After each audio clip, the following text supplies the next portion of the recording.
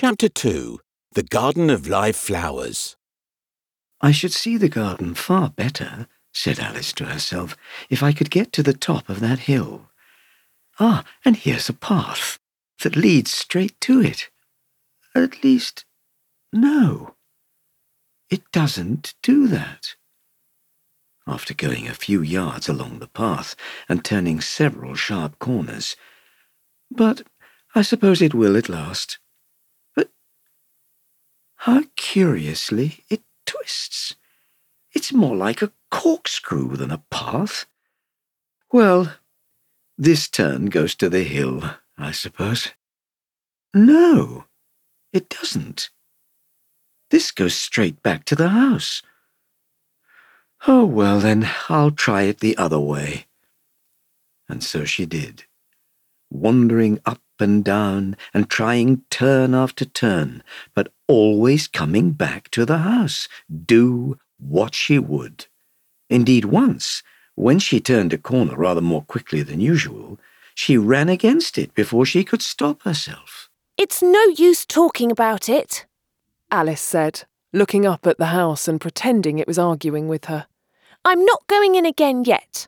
I know I should have to get through the looking glass again, back into the old room, and there'd be an end of all my adventures." So, resolutely turning her back upon the house, she set out once more down the path, determined to keep straight on till she got to the hill.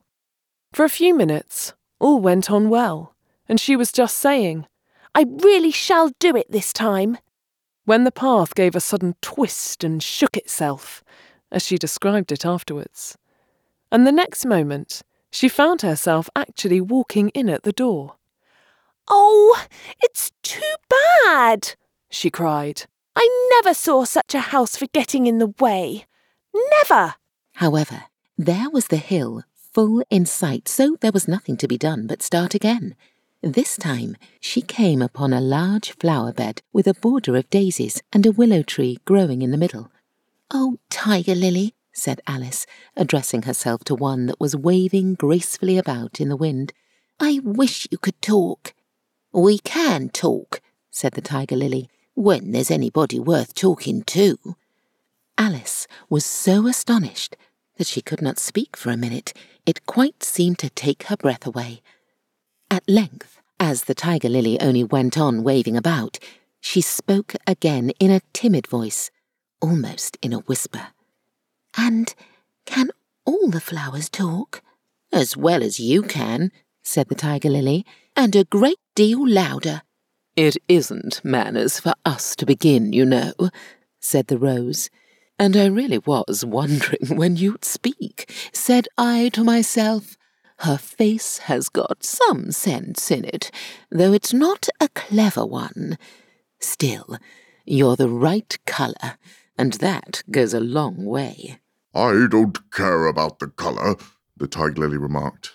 "If only her petals curled up a little more, she'll be all right." Alice didn't like being criticised, so she began asking questions. "Aren't you sometimes frightened at being planted out here with nobody to take care of you?" "There is the tree in the middle," said the Rose. "What else is it good for?" "But what could it do if danger came?" Alice asked. "It says bow wow," cried a daisy. "That's why the branches are called boughs. Didn't you know that?" cried another daisy. And here they all began shouting together, till the air seemed quite full of little shrill voices. "Silence, every one of you!" cried the Tiger Lily, waving itself passionately from side to side, and trembling with excitement. "They know I can't get at them," it panted, bending its quivering head towards Alice.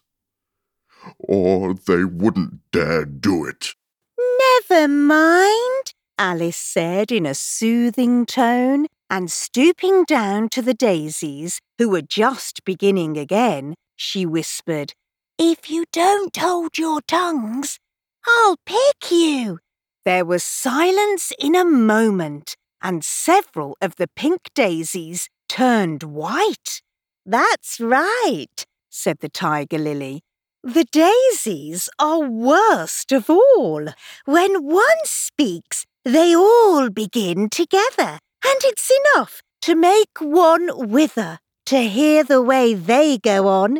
How is it you can all talk so nicely? Alice said, hoping to get it into a better temper by a compliment. I've been in many gardens before, but none of the flowers could talk. Put your hand down and feel the ground, said the tiger lily. Then you'll know why. Alice did so. It's very hard, she said, but I don't see what that has to do with it. In most gardens, the tiger lily said, they make the beds too soft, so that the flowers are always asleep. This sounded like a very good reason, and Alice was quite pleased to know it. I never thought of that before, she said. It's my opinion that you never think at all, the rose said in a rather severe tone. I never saw anybody that looked stupider, a violet said so suddenly that Alice quite jumped, for it hadn't spoken before. Hold your tongue, cried the tiger lily. As if you ever saw anybody. You keep your head under the leaves and snore away there till you know no more what's going on in the world than if you were a bud. Are there any more people in the garden besides me? Alice said, not choosing to notice the rose's last remark. There's one other flower in the garden that can move about like you, said the rose. I wonder how you do it. You're always wondering, said the tiger lily. But she's more bushy than you are. Is she like me? Alice asked eagerly, for the thought crossed her mind. There's another little girl in the garden somewhere. Well, she has the same awkward shape as you, the rose said, but she's redder, and her petals are shorter, I think. Her petals are done up close, almost like a dahlia, the tiger lily interrupted. Not tumbled about anyhow like yours. But that's not your fault, the rose added kindly. You're beginning to fade, you know, and then one can't help one's petals getting a little untidy. Alice didn't like this idea at all, so, to change the subject, she asked, Does she ever come out here? I dare say you'll see her soon, said the rose. She's one of the thorny kind. Where does she wear her thorns? Alice asked with some curiosity. Why, all around her head, of course, the rose replied. I was wondering you hadn't got some too. I thought it was the regular rule. She's coming, cried the larkspur. I hear her footstep, thump, thump, thump, along the gravel walk. Alice looked round eagerly and found that it was the Red Queen. She's grown a good deal, was her first remark. She had indeed. When Alice first found her in the ashes, she had been only 3 inches high. And here she was, half a head taller than Alice herself. It's the fresh air that does it, said the rose. Wonderfully fine air it is out here. I think I'll go and meet her, said Alice, for though the flowers were interesting enough, she felt that it would be far grander to have a talk with a real queen. You can't possibly do that, said the rose. I should advise you to walk the other way. This sounded nonsense to Alice, so she said nothing, but set off at once towards the Red Queen. To her surprise, she lost sight of her in a moment, and found herself walking in at the front door again. A little provoked, she drew back, and after looking everywhere for the queen, whom she spied out at last a long way off, she thought she would try the plan this time of walking in the opposite direction. It succeeded beautifully. She had not been walking a minute before she found herself face to face with the Red Queen, and in full sight of the hill she had so long been aiming at. "Where do you come from?" said the Red Queen. "And where are you going? Look up, speak nicely, and don't twiddle your fingers all the time." Alice attended to all these directions and explained, as well she could, that she had lost her way. "I don't know what you mean by your way," said the Queen. "All the ways about here belong to me." "But why did you come out here at all?" she added in a kinder tone. "Curtsy while you're thinking what to say. It saves time." Alice wondered a little at this, but she was too much in awe of the Queen to disbelieve it. "I'll try it when I go home," she thought to herself. "The next time I'm a little late for dinner." "It's time for you to answer now," the Queen said, looking at her watch. "Open your mouth a little wider when you speak, and always say, 'Your Majesty.'" "I only wanted to see what the garden was like, Your Majesty." "That's right," said the Queen, patting her on the head, which Alice didn't like at all. "Though, when you say garden, I've seen gardens compared with which this would be a wilderness." Alice didn't dare to argue the point, but went on. "And I thought I'd try and find my way to the top of that hill." "When you say hill," the Queen interrupted, "I could show you hills in comparison with which you'd call that a valley." "No, I shouldn't," said Alice, surprised into contradicting her at last. "A hill can't be a valley, you know. That would be nonsense." The Red Queen shook her head. "You may call it nonsense if you like," she said, "but I've heard nonsense, compared with which that would be as sensible as a dictionary." Alice curtsied again, as she was afraid from the Queen's tone that she was a little offended, and they walked on in silence till they got to the top of the little hill. For some minutes, Alice stood without speaking, looking out in all directions over the country, and a most curious country it was. There were a number of tiny little brooks running straight across it from side to side, and the ground between was divided up into squares by a number of little green hedges that reached from brook to brook. "I declare, it's marked out just like a large chessboard," Alice said at last. "There ought to be some men moving about somewhere. And so there are," she added in a tone of delight, and her heart began to beat quick with excitement as she went on. "It's a great huge game of chess that's being played all over the world. And if this is the world at all, you know, oh, what fun it is! How I wish I was one of them. I wouldn't mind being a pawn, if only I might join, though, of course, I should like to be a queen best." She glanced rather shyly at the real Queen as she said this, but her companion only smiled pleasantly and said, "That's easily managed. You can be the White Queen's pawn, if you like, as Lily's too young to play. And you're in the 2nd square to begin with. When you get to the 8th square, you'll be a queen." Just at this moment, somehow or other, they began to run. Alice could never quite make out, in thinking it over afterwards, how it was that they began. All she remembers is that they were running hand in hand, and the Queen went so fast it was all she could do to keep up with her. And still the Queen kept crying, "Faster! Faster!" But Alice felt she could not go faster, though she had not breath left to say so. The most curious part of the thing was that the trees and the other things round them never changed their places at all. However fast they went, they never seemed to pass anything. "I wonder if all the things move along with us," thought poor puzzled Alice. And the Queen seemed to guess her thoughts, for she cried, "Faster! Don't try to talk!" Not that Alice had any idea of doing that. She felt as if she would never be able to talk again. She was getting so much out of breath.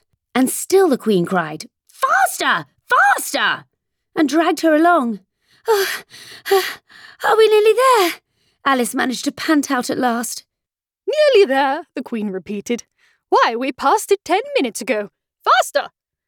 and they ran on for a time in silence, with the wind whistling in Alice's ears and almost blowing her hair off her head, she fancied. "Now, now!" cried the Queen. "Faster, faster!" And they went so fast that at last they seemed to skim through the air, hardly touching the ground with their feet, till suddenly, just as Alice was getting quite exhausted, they stopped, and she found herself sitting on the ground, breathless and giddy. The Queen propped her up against a tree and said kindly, "You may rest a little now." Alice looked round her in great surprise. "Why, I do believe we've been under this tree the whole time. Everything's just as it was." "Of course it is," said the Queen. "What would you have it?" "Well, in our country," said Alice, still panting a little, "you'd generally get to somewhere else if you ran very fast for a long time, as we've been doing." "A slow sort of country," said the Queen. "Now here, you see, it takes all the running you can do to keep in the same place. If you want to get somewhere else, you must run at least twice as fast as that." "I'd rather not try, please," said Alice. "I'm quite content to stay here, only I'm so hot and thirsty." "I know what you like," the Queen said good-naturedly, taking a little box out of her pocket. "Have a biscuit?" Alice thought it would be not civil to say no, though it wasn't at all what she wanted. So she took it and ate it as well as she could, and it was very dry. And she thought she had never been so nearly choked in all her life. "While you're refreshing yourself," said the Queen, "I'll just take the measurements."